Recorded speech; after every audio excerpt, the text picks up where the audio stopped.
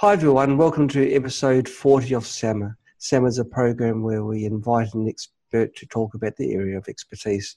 And this week we're delighted to have Kenneth Roller with us as our guest expert. He is a natural health educator and inventor from Florida and has been teaching classes and retreats since 1993 on rejuvenation and cellular regeneration using raw and sprouted vegetarian food, herbs, food-based natural supplements, detoxification, emotional healing, reprogramming of limited unconscious beliefs, ancient esoteric techniques, and cutting-edge science. He has a background in engineering, in electrical, physics, and computer science, and for 23 years he has worked a variety of jobs in the medical industry, from the patient level to the national policy level. He's a cutting-edge researcher and has studied with many pioneers in the natural health movement, including Gabriel Cousens, MD, Drs. Brian and Anne Maria Clement, David Wolfe, Dr. Robert Morse. This one's a tough one. Victorious Colvin Gus, Brenda Kolb, and many others. And in 2005, he became certified as a natural health educator in Hippocrates Health Institute in West Palm Beach in Florida. In 2006, Ken was honored to work with Coretta Scott King, the wife of the late Dr. Martin Luther King. And your focus now is developing natural solutions for new severe threats to our health, such as nuclear radiation, geoengineering, pollutants, genetically modified foods, and microorganisms, pollution, nanotechnology, biowarfare agents, depleted food, and other issues. Ken, welcome to the show. You've got so much you've got, that you could teach us, and I don't know. Thanks, John. I don't know where we could start. Well, you tell me where you want to start, or I can just ramble. Either way. Oh, right. Well, the thing that really got my interest from the very, very beginning was returning things back to the native state, how things have been tinkered with to make improvements. And I'm really interested to know how you can restore, go back to the virgin state, if you like. Yeah, it's very interesting. Probably 20, 25 years ago, I bumped into some guys who developed a plant food that was high in monoatomic elements, and we can kind of get into what all that is and how it works. Mm-hmm. And they showed me field tests that they had done with different crops, genetically engineered crops that they had fed their plant food to, and it actually reverted the DNA back to the original heirloom. And within a few weeks, these GMO plants became non-GMO heirlooms, and they physically altered their appearance, their color. It was quite amazing. And so that made me realize that it could be done, first of all. And then I later bumped into some other guys that had another plant food that they had developed that would do the same thing. And so over the course of the years of learning about various things and studying this stuff, I discovered the mechanism of it and how we all can do it very inexpensively and very simply. And not just GMO plants, also potentially even bring back extinct species, as a Russian pyramid scientist has done with a plant. So, yeah, there's we can get into the details of it and how it works, but that's kind of how I discovered this stuff. And then because of my work in natural health, but also with a background in engineering, and also a student of advanced physics, and also I've worked back in the 90s with advanced technologies, water fuel technology, and other free energy technologies. And then I also manufacture advanced technologies using scalar energy for various purposes. And so kind of having this background in all of this advanced science, and then seeing what was going on with biology and correlating it between a lot of different people's work, I started to understand what was going on with this stuff. So if you want to get more into details about that, we can talk a little bit about how the principles of how this works, and then what people can do specifically to not only, convert GMO species into heirlooms, but to heal GMO damage in their own bodies, heal DNA damage in their bodies, that kind of thing. This really this is an amazing subject. I wouldn't mind keeping on this track for a little while. It's like bringing something back to the original blueprint, isn't it? So yeah, so it can be done by people, like living organisms, not just plants, but by yeah, it can be done with any kind of living organism, people, plants, microbes, animals, anything that's got DNA, you can do it. And the reason is because of this. First of all, several people, including Dr. Alexander Golod, who is a Russian pyramid scientist, have discovered that and also epigeneticists, there's a whole slew of people that are showing evidence that the genetic blueprint that we've been told is in the DNA is actually, the root of it is not in the DNA. The DNA is a superconducting antenna that picks up the genetic blueprint and conveys it into the physical structures of the body. But the actual root pattern for the genetic blueprint is in consciousness itself of the organism. And so people like Dr. Thomas Bearden, who was studying how to neutralize radioactivity, and he was studying human cells and how they regenerate, discovered that human cells actually send a scalar wave signal, which is a form of superluminal light, or light energy that travels millions of times faster than what we've been told the speed of light is. And so it's this energy is multidimensional, and it actually is all around us. It originates, as far as we know, from the centers of galaxies. And this energy, it's light energy, it's photonic energy, and it's coming out of the centers of galaxies because it's been discovered, even by mainstream science, that galaxies at their centers have these black holes, what they call black holes. What they really are superluminal suns. And they emit light out of one side of the galaxy, and then it vortexes around, and when it comes out, it's spiraling and it's branching as it goes, and it's relayed from the suns at the center of the galaxy outward, because it turns out people like Nassim Haramein and others have discovered that at the centers of suns and planets there are black holes, or singularities as they call them, at the centers of these celestial bodies, and they act like relay stations or portals for this superluminal energy, this superluminal light coming from the centers of galaxies outward. It relays it from sun to sun to sun outward to the galaxy. So when it's coming to us, it's coming down from our sun, and it's also coming up from the center of the Earth, because planets also have singularities or black holes at their centers. But again, what these things really are, they're like little multidimensional suns that have this superluminal light coming out of them. And so when it's getting to us, it's coming down from our sun, it's coming up from the center of the Earth. And then it turns out that our bodies have a web of black holes. The whole cosmos is this web of black holes, and so is our body. Our bodies have this web of black holes in the acupuncture meridians. It turns out that what in Chinese medicine they call the acupuncture meridians are actually deposits of these superconducting minerals known as monoatomic elements, or Ormus elements. And also those elements are deposited along the DNA, in the nervous system, along the spine, and in the brain neural pathways. So you've got this web of black holes throughout the body that this superluminal light coming from the center of the galaxy flows in through. Hence these concepts in Chinese medicine of the flow of qi coming in and out of the body. We are basically fractal antennas that capture this energy. This God consciousness is what it really is, because it has an intelligence behind it. We are antennas for it. Our DNA is an antenna for it. Different structures in the body, the cells, the brain, they're all receivers of this energy, and then we rebroadcast it in a localized field. And so you can do things with this energy because it is the energy that creates all physical matter. This energy actually is zooming through the cosmos, and it passes through all solid objects like they're not even there. Because when you look at matter at the atomic and subatomic levels, what you have is mostly space.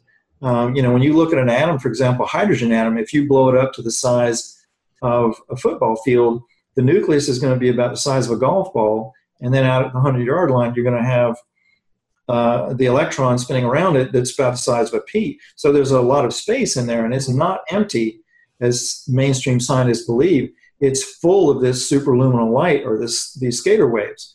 And so it's kind of like the Force in Star Wars. It flows through everything, and it slows down and coagulates into physical matter and the electromagnetic spectrum of energy that we can see and measure and that scientists are familiar with. So it turns out that we can do a lot of things with this because it can create an altered matter.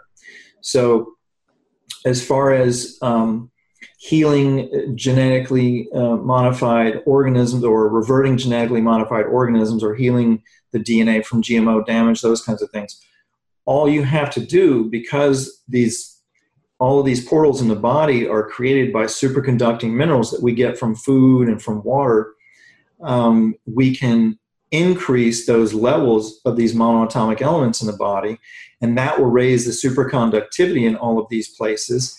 And then that strengthens the mind-body connection, because, you know, you've heard doctors talk about the mind-body connection. Well, if there really is a mind-body connection, then somewhere there has to be a mechanism where the energy of consciousness meets the physical structures of the body. And it turns out it's in these superconducting monoatomic minerals in the DNA, in the brain neural pathways, in the acupuncture meridians, in these large deposits along the spine that correspond to the chakras. And this energy, this scalar energy, as I mentioned, it spirals and it flows and it branches as it goes. And so when it comes to us, it's flowing in through these various structures, and then it flows back outward and creates a field around us that, you know, scientists are calling the human biofield or whatever. And the chakras themselves are actually big vortices of this energy. It turns out that the brain is a scalar wave transceiver. It picks up and rebroadcasts this energy, and it sends it down through the spine, and it sends it through the nervous system. The nervous system is actually an antenna for radiating this energy outward. And so we're kind of like the biblical concept of the hands of God. We really are the hands of God, in that we're part of this giant galactic fractal energy circuit, and we're a little piece of it, a little antenna of it, each of us individually and also collectively. And we capture this energy, and we are continually recreating the physical structures in our body moment by moment.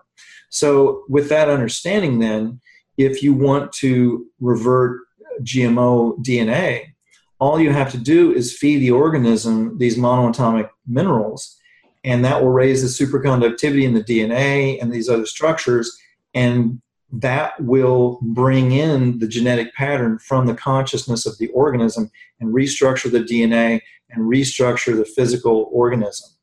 And this has been done on several occasions. I witnessed it on 2 different occasions. And Dr. Alexander Golod, this Russian pyramid scientist who has impeccable credentials, he worked at a high level in the Russian military and developed pyramids for the Russian military.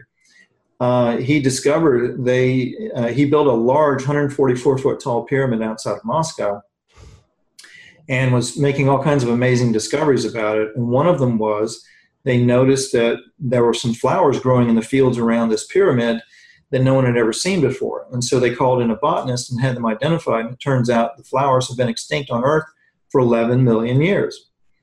And so what Golod theorized was that these pyramids, because they're scalar wave antennas, they have the ability to bring the pattern for these things that exist outside of time.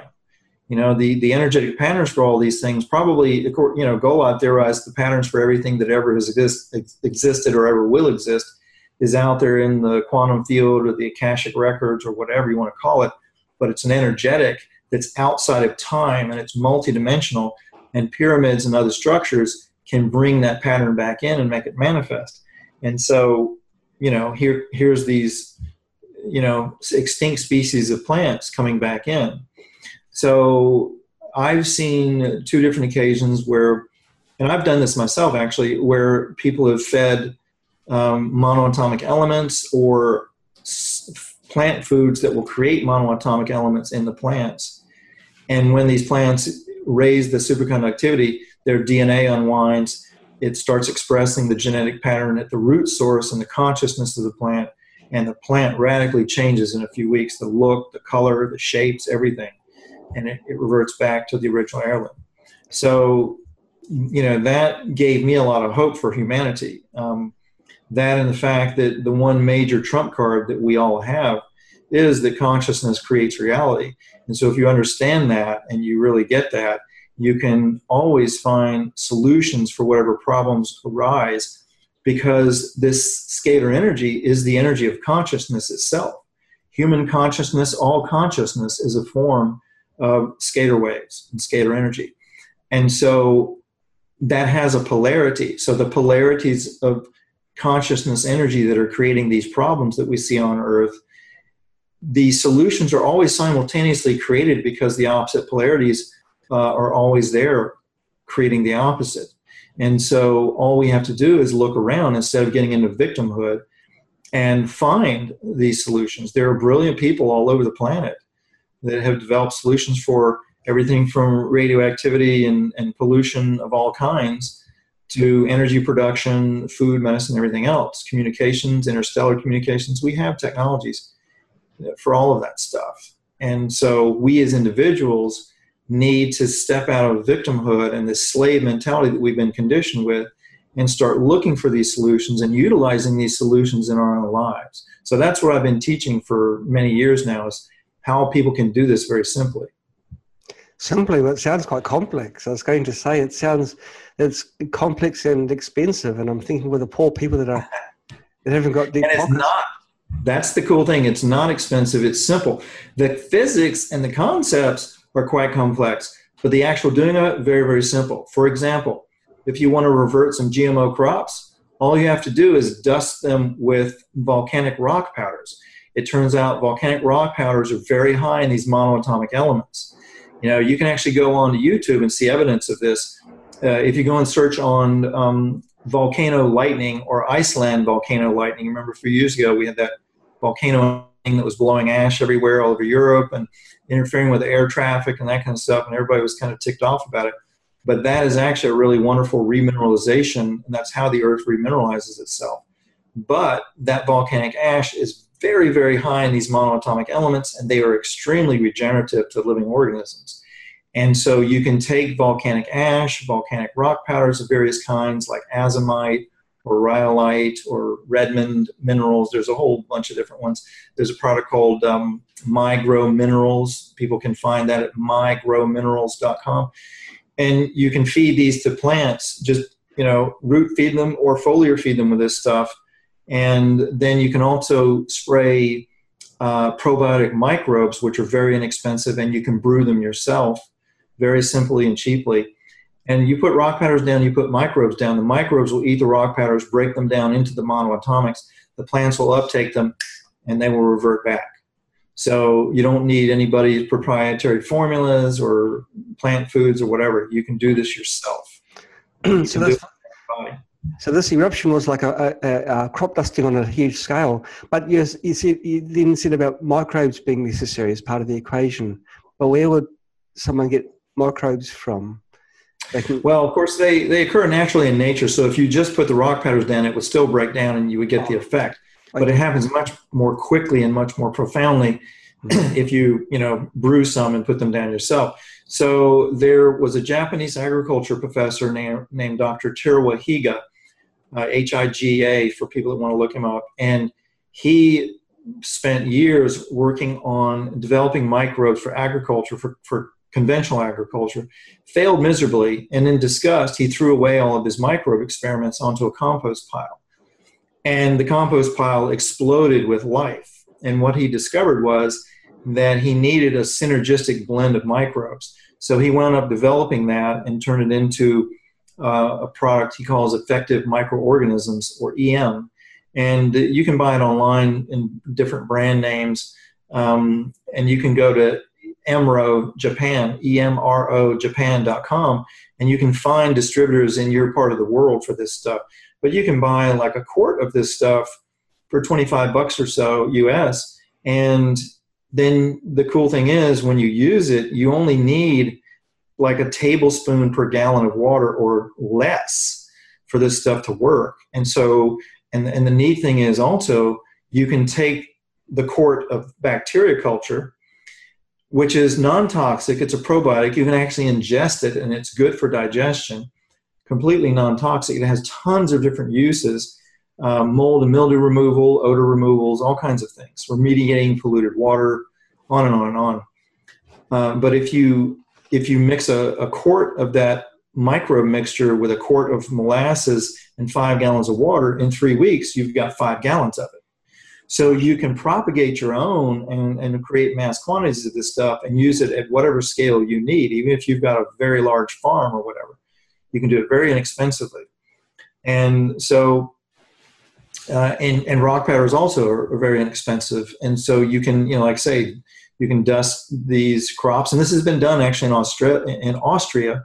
Victor Schauberger and his son and relatives, they did this in Austria on forests that were dying from acid rain and such. And the forest came back to life and they thrived just by spraying rock powders down. So this is how people can do it. The microbes are very cheap. I have brewing instructions for anybody who's interested and they want to brew their own. I have a hidden page on my website that I give out on interviews. So if people go to downloads with an S, downloads.freshandalive.com, you can download my instructions for brewing your own probiotic.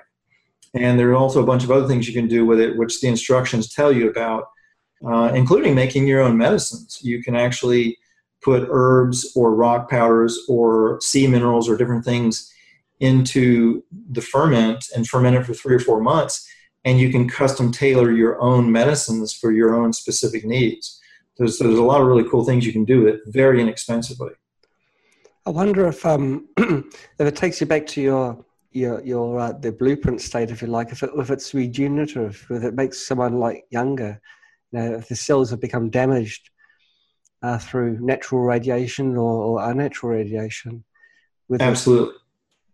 Hey, how cool is that? Yeah, there are multiple ways of healing from radiation damage, from pollution damage, from toxins, free radicals, on and on. We've got solutions for all that stuff. For example, I'm not going to go and volunteer and get radiation poisoning to figure out how to solve it. So the universe kind of throws it at me. So I've gotten radiation poisoning 3 times actually, and every time it was in my food.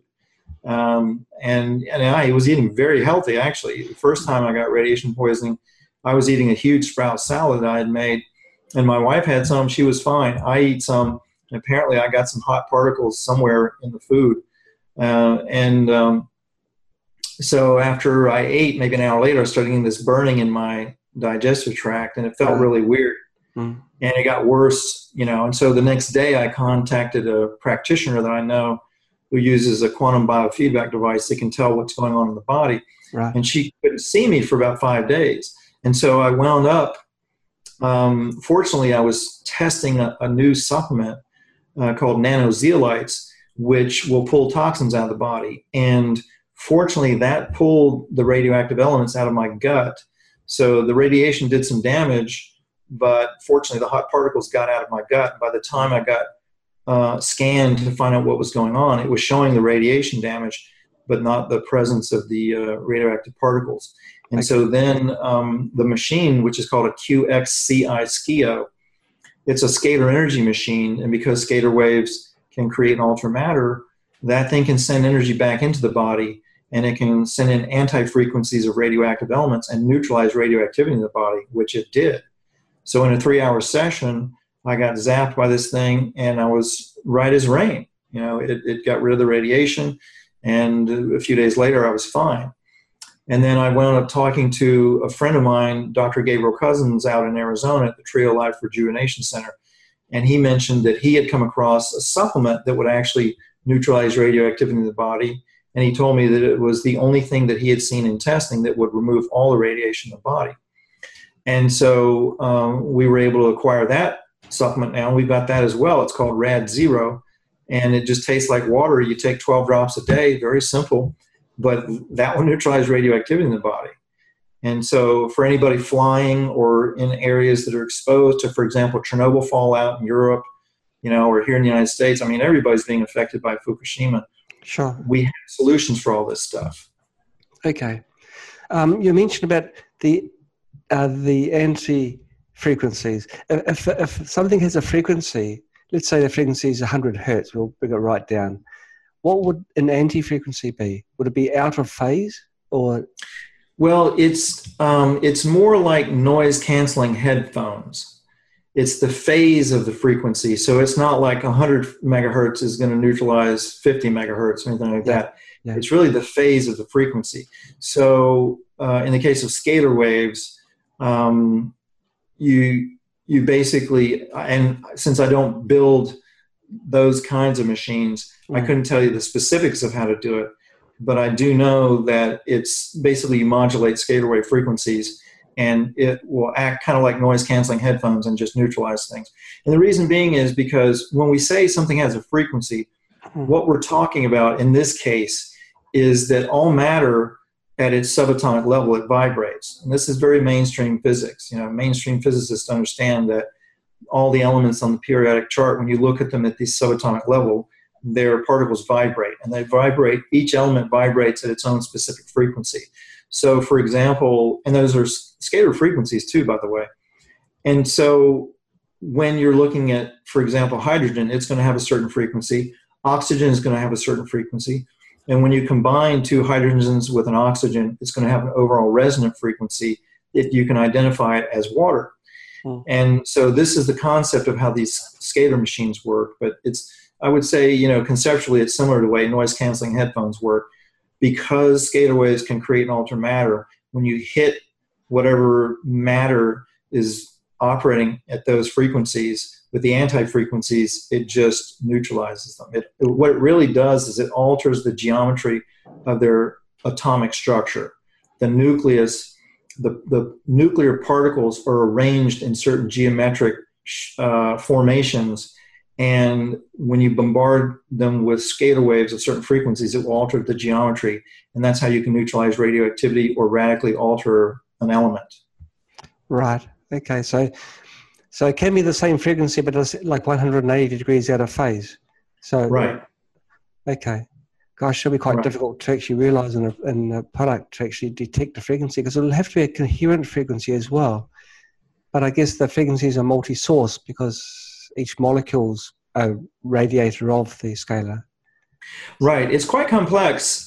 These biofeedback machines, like the Skio that I mentioned, the way that they work is they have a hardware interface that, you know, you connect electrodes up to the wrists and ankles and forehead of a person, and it has a hardware interface that connects it to a computer with software on it, and that software has a database of millions of different frequencies of different elements, toxins, pathogens, diseases, anything that's going to be found in the human body, including emotions, energetics. It's got a gigantic database that's been developed over the years. And so what it does is it looks at the frequencies at whatever level of granularity that it needs, depending on what you're looking for. And so, for example, let's say you want to see if you've got mineral deficiencies. And so you can zoom in and look at the frequency of magnesium and see if it's present, where it's present, and what levels it's present. And then it can analyze and tell if you're deficient or not. And then it can send energies in to help counteract that. But in my experience, you still need to do food and supplements and those kinds of things to bring deficiencies back up. But it can, with certain kinds of issues, it can have radically amazing results because it can send energy back into the body. Right. Now, another interesting concept. We were talking just a little while ago with black holes. Like we were taught that black holes are, you know, massive globs of mass which have gone down to the 0 point and nothing escapes from it, and that's why they're black. And you're saying they're actually like almost like a star, but they emit the scalar fields. Right. There are black holes, all different sizes and intensities and strengths. And you can actually, there are ways of creating them. I actually met a yogi who, and this was an American guy. He wasn't like from India. He was an American guy, but he was very advanced. And he actually showed me how to create a black hole with your hands, and he did it. And what I found was interesting, you know, it was hard to prove empirically that what he created was really a black hole. But he basically took his hands and put them around mine and, you know, directed energy into this spot. and that spot became cold. It was endothermic, which is exactly what a black hole does. A black hole absorbs energy. So it was absorbing all this heat energy from the room, and you could feel it. And you could like push on it. It felt like a magnet pushing against you. And then he took a piece of it and gave a piece of it to my wife. She put it in her hands and walked off into another room. And then he had me push on it like this with my hands. And as I was pushing on it like this, she could feel it expanding and pushing back in her hands. So what we've been told about black holes, and of course, most of what we've been told about science, most of it's fundamentally flawed and wrong, just flat out wrong. And this is what I've discovered, over the years when you start working with these technologies and you see actual results and actual applications that work, that defy the physics and the science that we've been taught, then you have to reevaluate what's going on. And so I've come to realize, and they're not just me, but there are like Nobel Prize winners and very highly credentialed scientists who are figuring out that our understanding of matter and energy and nature are all fundamentally wrong. And so there are people, particularly in the military and the intelligence communities, that understand what's really going on. A lot of them have back-engineered extraterrestrial technologies or had extraterrestrial contact. And so they have a much better understanding of this than mainstream science. But yeah, black holes are not just these huge things out in the middle of galaxies that suck all light matter. And by the way, that's only one side of the black hole. What black holes really are, as I mentioned, they're a superluminal sun, but they create this giant donut-shaped field. So these scalar waves are zipping out of the center of these galaxies. They're spiraling and flying around. They're being relayed through the cosmos. But then they come back around to the other side of the galaxy, and they go back in the other side. And so what you really have is a black hole, white hole combination, if you want to call it that. I mean, that's really inaccurate. But basically, this energy is flowing in this toroidal shape and coming back in, and it's continually recycling. And that's why we see all of the cycles that we see in the universe and the polarities. For example, hot and cold, plus and minus charge, light and dark, male and female. All these different polarities are created by the cycling of this energy, this spiraling, fractaling, branching energy traveling through the cosmos and being recycled over and over and over again. And so that's really kind of the nature of what's going on. So is it that we can't see the other side of the black hole, where we happen to be in the... We can, but scientists... The mainstream scientists that are being published, there are cutting-edge scientists who are understanding what's going on, and they're writing papers and talking about it, but they don't get much play in the scientific journals because the journals are very, very controlled. Okay. And usually when something of strategic importance comes out in the scientific journals, it's not long, within a year or two, before they're classified by some government and they're sequestered away and you never hear about them again. But it is understood what's going on. There are scientists that know that it's coming out one side and zipping around and coming back in the other. And they're measuring it, they're seeing it. Some mainstream scientists will call them black holes and white holes because one side is absorbing energy, the other side is emitting energy. But it's being understood by a lot more people now. Would a white hole be something like a quasar? Is that right? A star that's sort of gone... Yeah, quasars are actually where stars are born. And so, I don't know all the mechanics of how they work, but I do know from what I've seen on research being done on them that, yes, they're like breeding grounds for stars. And they are probably full of these singularities or these black holes and white holes, creating these suns. And the suns also are not what we've been told. We've been told that it's like this burning ball of gas. It's nonsense. It's absolutely not.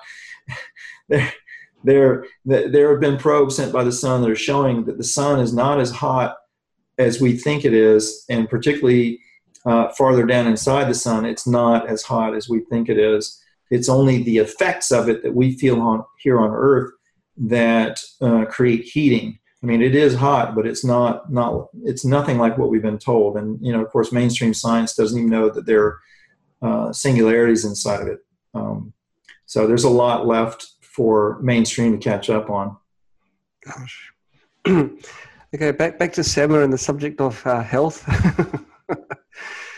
You've already told us that rock dust and microbes, and you've given us some URLs for more information and recipes on how you can make it into water and you can drink it, and you'll go back to a native state. You'll negate the effects of consuming GMO food. Is that right?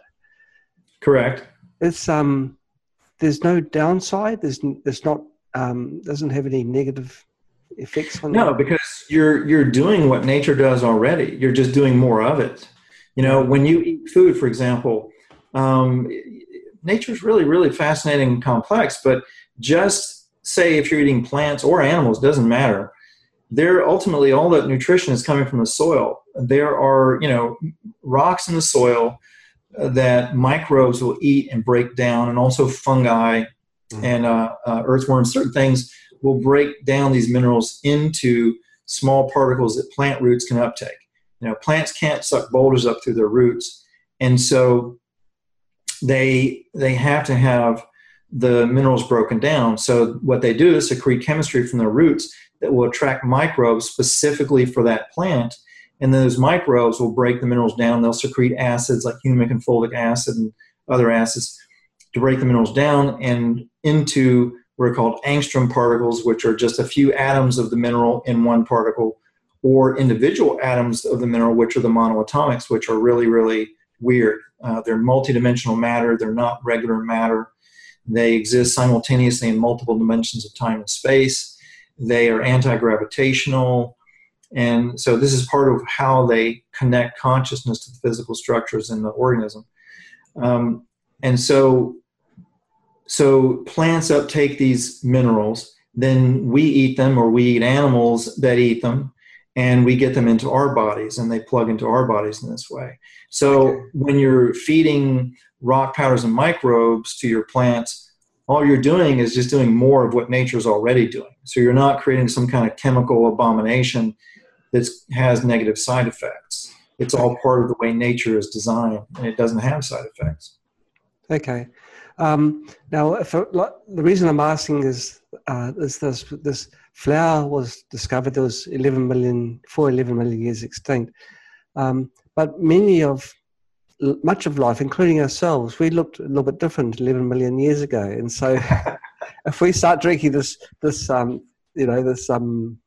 rock dust and minerals, are we going to grow hairs on our backs? And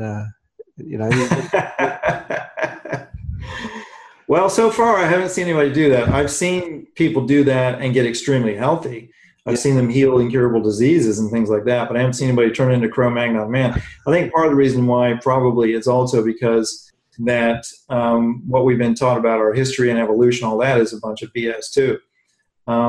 But we certainly do evolve. It's not like we don't evolve from more rudimentary forms. Sure. But this whole Darwinian and neo-Darwinian concept we've been fed is a bunch of BS. And so I think that's part of the reason why.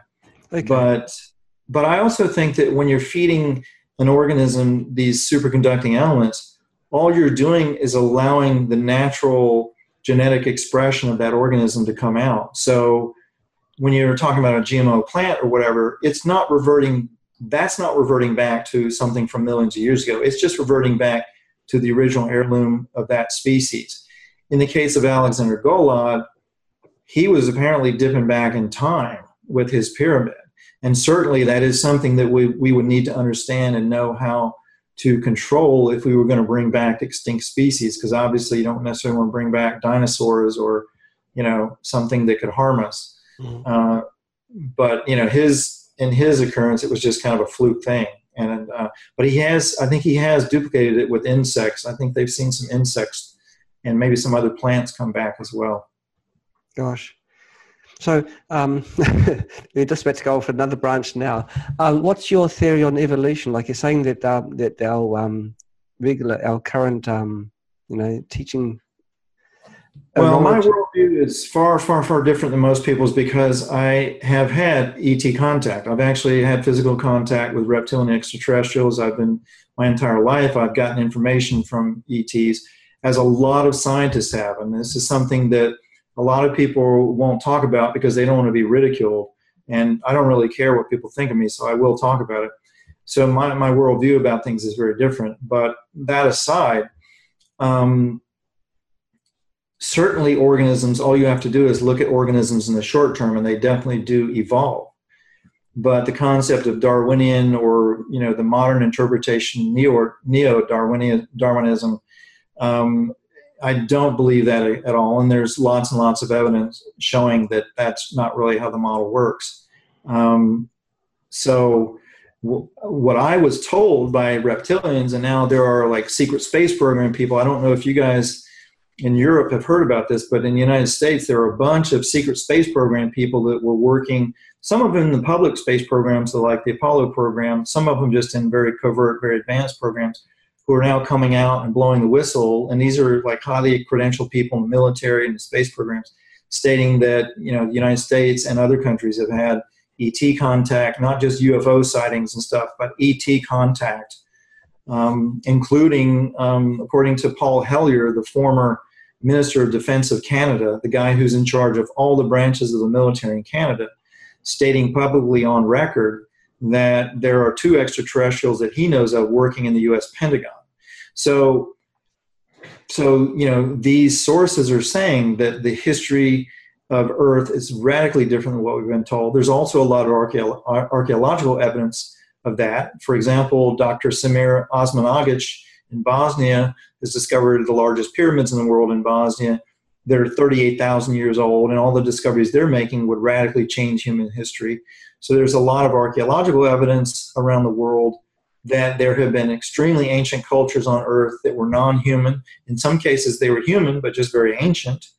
And so, that kind of stuff I think is going to be coming out more and more, because the people that have made these discoveries, they're not as easily suppressed these days, thanks to the internet, and also thanks to the people in power are losing their power and their economic clout for various reasons. So my impression is that Earth is, of course, very ancient, but we've also had a lot of ancient cultures living here, some human, some not, and that we are kind of the latest incarnation on the surface. I've also, I have not encountered in the physical, but I have encountered telepathically beings living inside the Earth that are also working a lot with people on the surface, in some cases physically, and in some cases working with military people and secret space program people. And there are whistleblowers coming out about that as well. And believe me, I understand this sounds crazy and kooky and nutty, but it's the truth. And I wouldn't believe it myself if I hadn't encountered it myself and seen practical results from it. Because it's one thing to see some ETs. I mean, there's a lot of different reasons that could occur. The nature of it may not be what I thought it was, but then the information that comes through them time and time again over decades, that's very uplifting and empowering. And a lot of it I have used to build technologies to help humanity. That kind of is the proof in the pudding of this stuff. Why do you say that they're reptilian? That's one thing that's always... Well, they look like giant reptiles. There were 3 humanoid reptilian ETs that I encountered in a very special power place in North Carolina, outdoors. And the small one was about 12 feet high. The large one was about 18 feet high. I mean, they were gigantic. They were very muscular. They were covered with scales. They looked so stereotypical Hollywood. At first, I didn't believe what I was seeing. I thought somebody was messing with me. And I had a witness with me as well. But I had been having telepathic communication with them for a few years. And I kept saying, well, if this isn't all just me talking to myself in my head, then I have to meet you physically. And they kept avoiding that, saying that human DNA had been programmed to fear them, that it would traumatize me too much, and that it would interfere with the work that they wanted to do with me. And so they kept refusing, but I kept insisting. And so finally, I did encounter them in the physical with a witness, and they were communicating telepathically. And so, that was pretty convincing. But it's not just that. It's been many occurrences and lots of information on, number one, how to be a human being day-to-day living. Because one of the things that they acknowledge is that we are all multidimensional beings, and we have other lifetimes in other places, and very often not human. So they understood the human condition quite well because they had been human in other lifetimes, and so they understood it. So they gave me a lot of really useful advice about, how to be a human being. That was very, very helpful.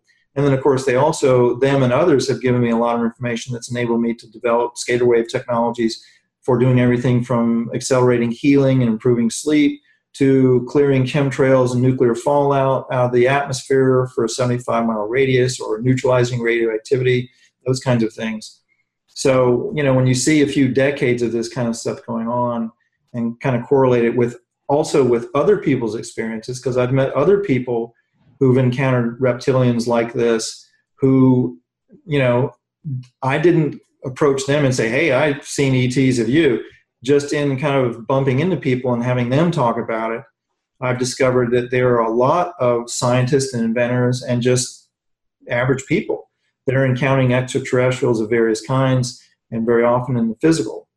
And a lot of people that are creating solutions on this planet are getting downloads telepathically from advanced types of beings that are giving them information to help humanity to create solutions. So there's a lot of that going on, and it's the way it always has been. This is not like some new thing that's happened since World War II or something. Because we live in this multidimensional universe, consciousness doesn't have to exist just in the physical. 3D physical reality is just a band of frequency of matter and energy. And so some of these beings can live outside of what we would deem physical reality. But whether they're physical or not, this cosmos, in my experience, is teeming with intelligent life.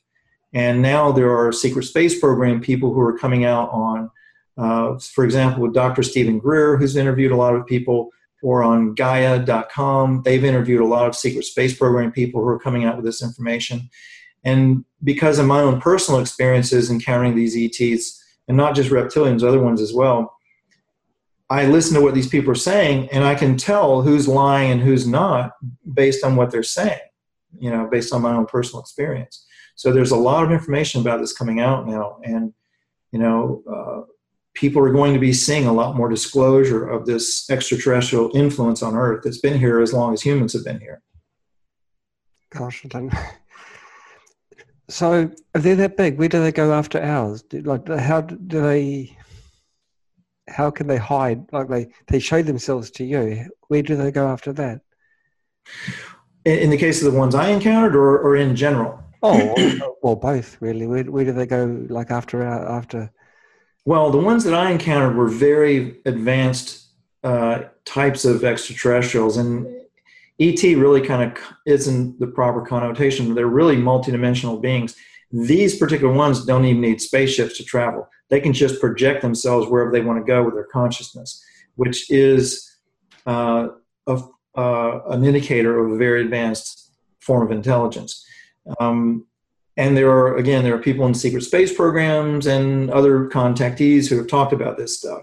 So the ones that require ships to get here are some of the lesser advanced ones. But where do they go? I mean, it's just like people. These particular ones that I'm involved with, I get telepathic communication from them all the time. But you have to understand that they told me that time, as we perceive it, is a quaint local custom. So time doesn't really exist the way that we think it does. It's not a linear series of progressions.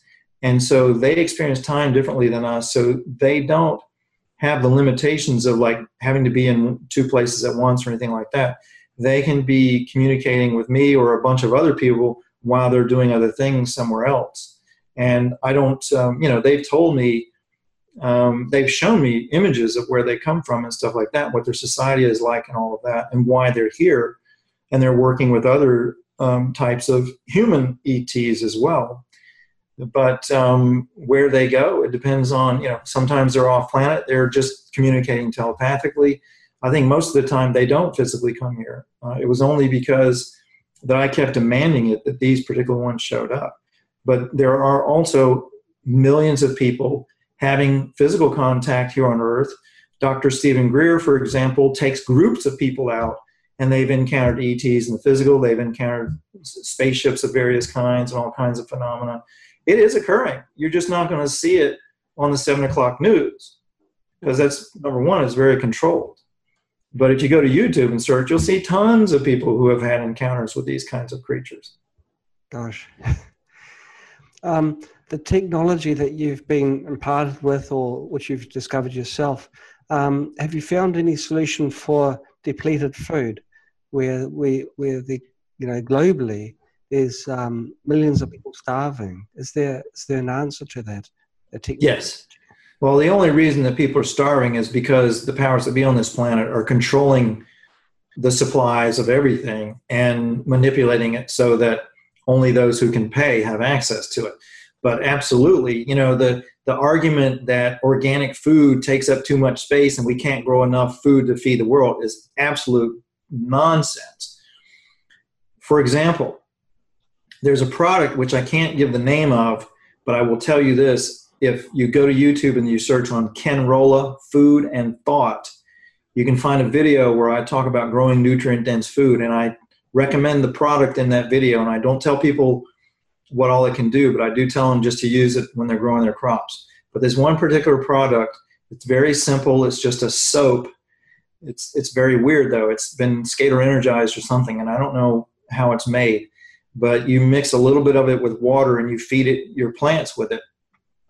And it will break the minerals down in the soil into angstrom and especially monoatomic particles, which the plants will then uptake, and they will get astronomical growth and astronomical fruiting and astronomical nutrient levels. For example, when they originally developed this product, they were doing field trials in Texas. Texas has very hard pan soil in most places. It's very nutrient and mineral dense, but it's not very bioavailable. Okay. And so they put this stuff down on the soil on a tomato farm, and they were getting tomato plants 15 feet high with 3,000 to 4,000 nutrient-dense tomatoes per vine. I've got pictures on my Facebook page, and I've got YouTube videos showing this, where I grow like tomatoes in my greenhouse, 12 feet high. They're wrapping all up around the greenhouse roof and stuff, just loaded with nutrient-dense tomatoes. As a matter of fact, right now we've got this huge glut of tomatoes because it's tomato season here in our house. So we can produce huge amounts of nutrient-dense food that's not some crazy chemical abomination, simply using these monoatomic elements, using microbes, improving the soil, making it bioavailable. And anybody can do this in their house. You can do this growing sprouts, for example. As I mentioned before, the MyGrow Minerals, that is an Ormus mineral product that you can buy, and you can foliar feed sprouts, or you can root feed plants and get this phenomenal result with very nutrient-dense food. And by the way, I can't officially recommend this, but I do know that some people are ingesting those monoatomic minerals in the MyGrow Minerals themselves and getting phenomenal results as well. So we can grow huge amounts of food beyond what anybody can even conceive these days. We don't need chemical farming or any of that nonsense, and we can fix all of the land that's been damaged by chemical farming. Rudolf Steiner has already proven that with biodynamic farming techniques, that when you throw in these monoatomic elements and microbes and these kinds of things, we can heal the earth. We can get rid of all this toxic chemical farming and create massive amounts of food. And individual people can grow massive amounts of food, even if they're living in a high-rise apartment. Wow. And if the soil is dry, like if it's in Africa, in southern Africa, there are lots of different ways to get water to dry places. For example, we've been taught that desalination takes too much energy to make it economically viable to green the deserts and that kind of stuff. Well, I can tell you this. I developed a technology, it's a device that we sell. We don't have it on our website, but we sell it quietly. Anybody who's interested can contact us. It's called the Home Shield. And that device, you put it outdoors. It's a scalar wave generator, and it puts a vortex of scalar waves up in the atmosphere. It will clear the air pollution out of a 75-mile radius, including nuclear fallout, including geoengineering pollution.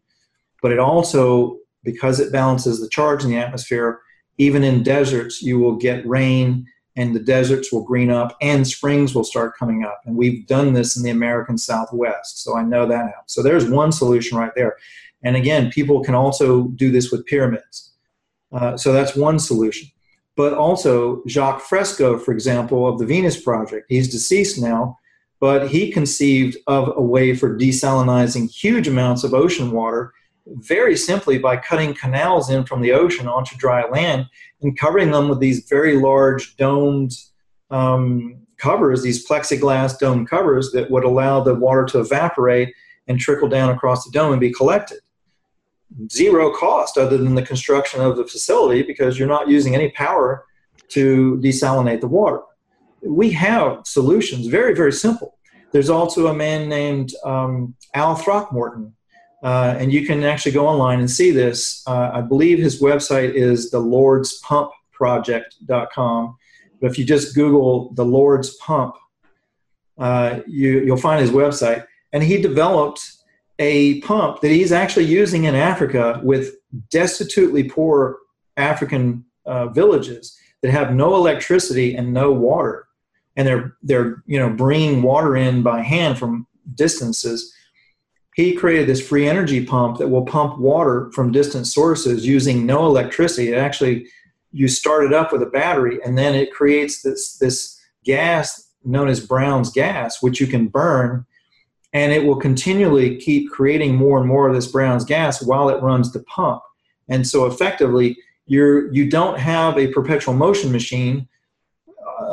It doesn't break any laws of physics, but what it does do is in the process of doing this combustion and creating the Brown's gas, it brings in 0-point energy into the system, and therefore it's able to run continuously with no external power source. And he's providing water to villages in Africa doing this very, very quietly, of course, because if anybody knew that, if it was free energy was involved in it, somebody would probably come and attack him. But we've got solutions for all this stuff. We've had them for many, many decades. So much of what we've been taught is wrong. Almost everything we've been told is wrong. It's all a lie. It's all a lie designed to keep us enslaved and to keep us being harvested on. Because, as human beings on this planet, you look anywhere in the world, try not paying your taxes, or your mortgage or whatever. You're not going to be around very long. You're going to be homeless. So a slavery system has been developed on this planet that uses the monetary system to feed off of people's energy and harvest their energy through the collection of interest and fees and things. When you work a job, you're trading your real physical labor and energy for money, which is then put into this monetary system that ultimately is harvested away from you and up into the hands of a very small oligarchy of bankers and industrialists. And so that system has to be broken, and it is going to be broken because we've got blockchain technology and cryptocurrencies coming. They're going to allow people like you and me and everybody to do business and transact financially between each other without any intermediary banks or financial institutions or even the existing internet. One of the beautiful things about blockchain technology is it creates distributed peer-to-peer networking that's encrypted, which will allow us to create, and there are already people working on this, to create an alternative internet that cannot be controlled and censored and manipulated the way our current internet is. So solutions are coming for all of this stuff. And we as individuals need to become aware of this and start looking for this stuff and start choosing this stuff instead of being enslaved victimhood mentality and just putting our hands up and going, oh, woe is me, what are we going to do? The future is bright for people who are not trying to hang on to the old paradigms. Folks that are hanging on to old paradigms are going to suffer immensely, as they already are, and as they always have throughout history. We have paradigm shifts about every 80 years because that's about the lifespan of an average human being. And so we're at the end of an old paradigm at the beginning of a new one, and it's very exciting because for the people that are progressive and look forward-looking and utilize these new solutions, the future is going to be very, very bright. We've got the technology to clean up this planet very quickly. We've got the technology to neutralize Chernobyl and Fukushima. I know personally because I've witnessed it done. I've done it myself.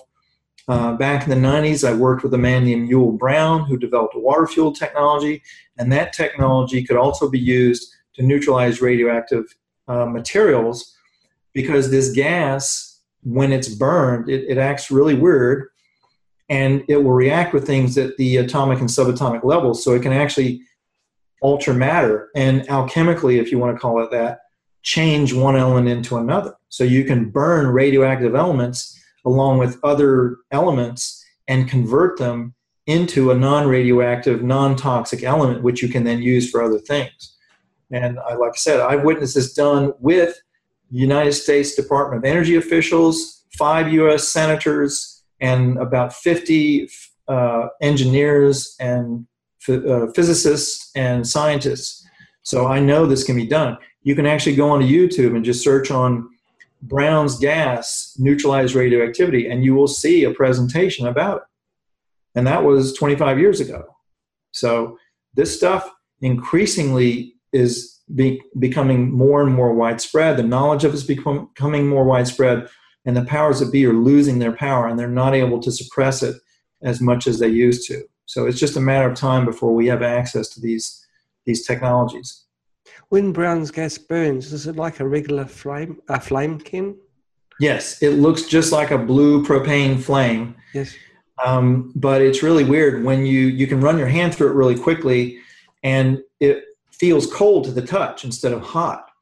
But when you put it onto a material, it will heat it up immensely hot very, very quickly.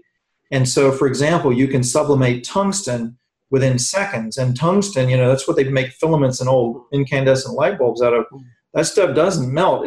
I think the melting point is like 3,500 degrees Fahrenheit. Very, very tough to melt. But Brown's gas, because it reacts, that flame reacts at the atomic level, it can melt things, burn things very quickly, and it can also weld anything to anything because it's rearranging the atomic structure of the materials. I've seen it. I've seen a Brown's gas welder weld wood to glass or plastic to metal or anything to anything because it's rearranging it at the atomic level and melding it.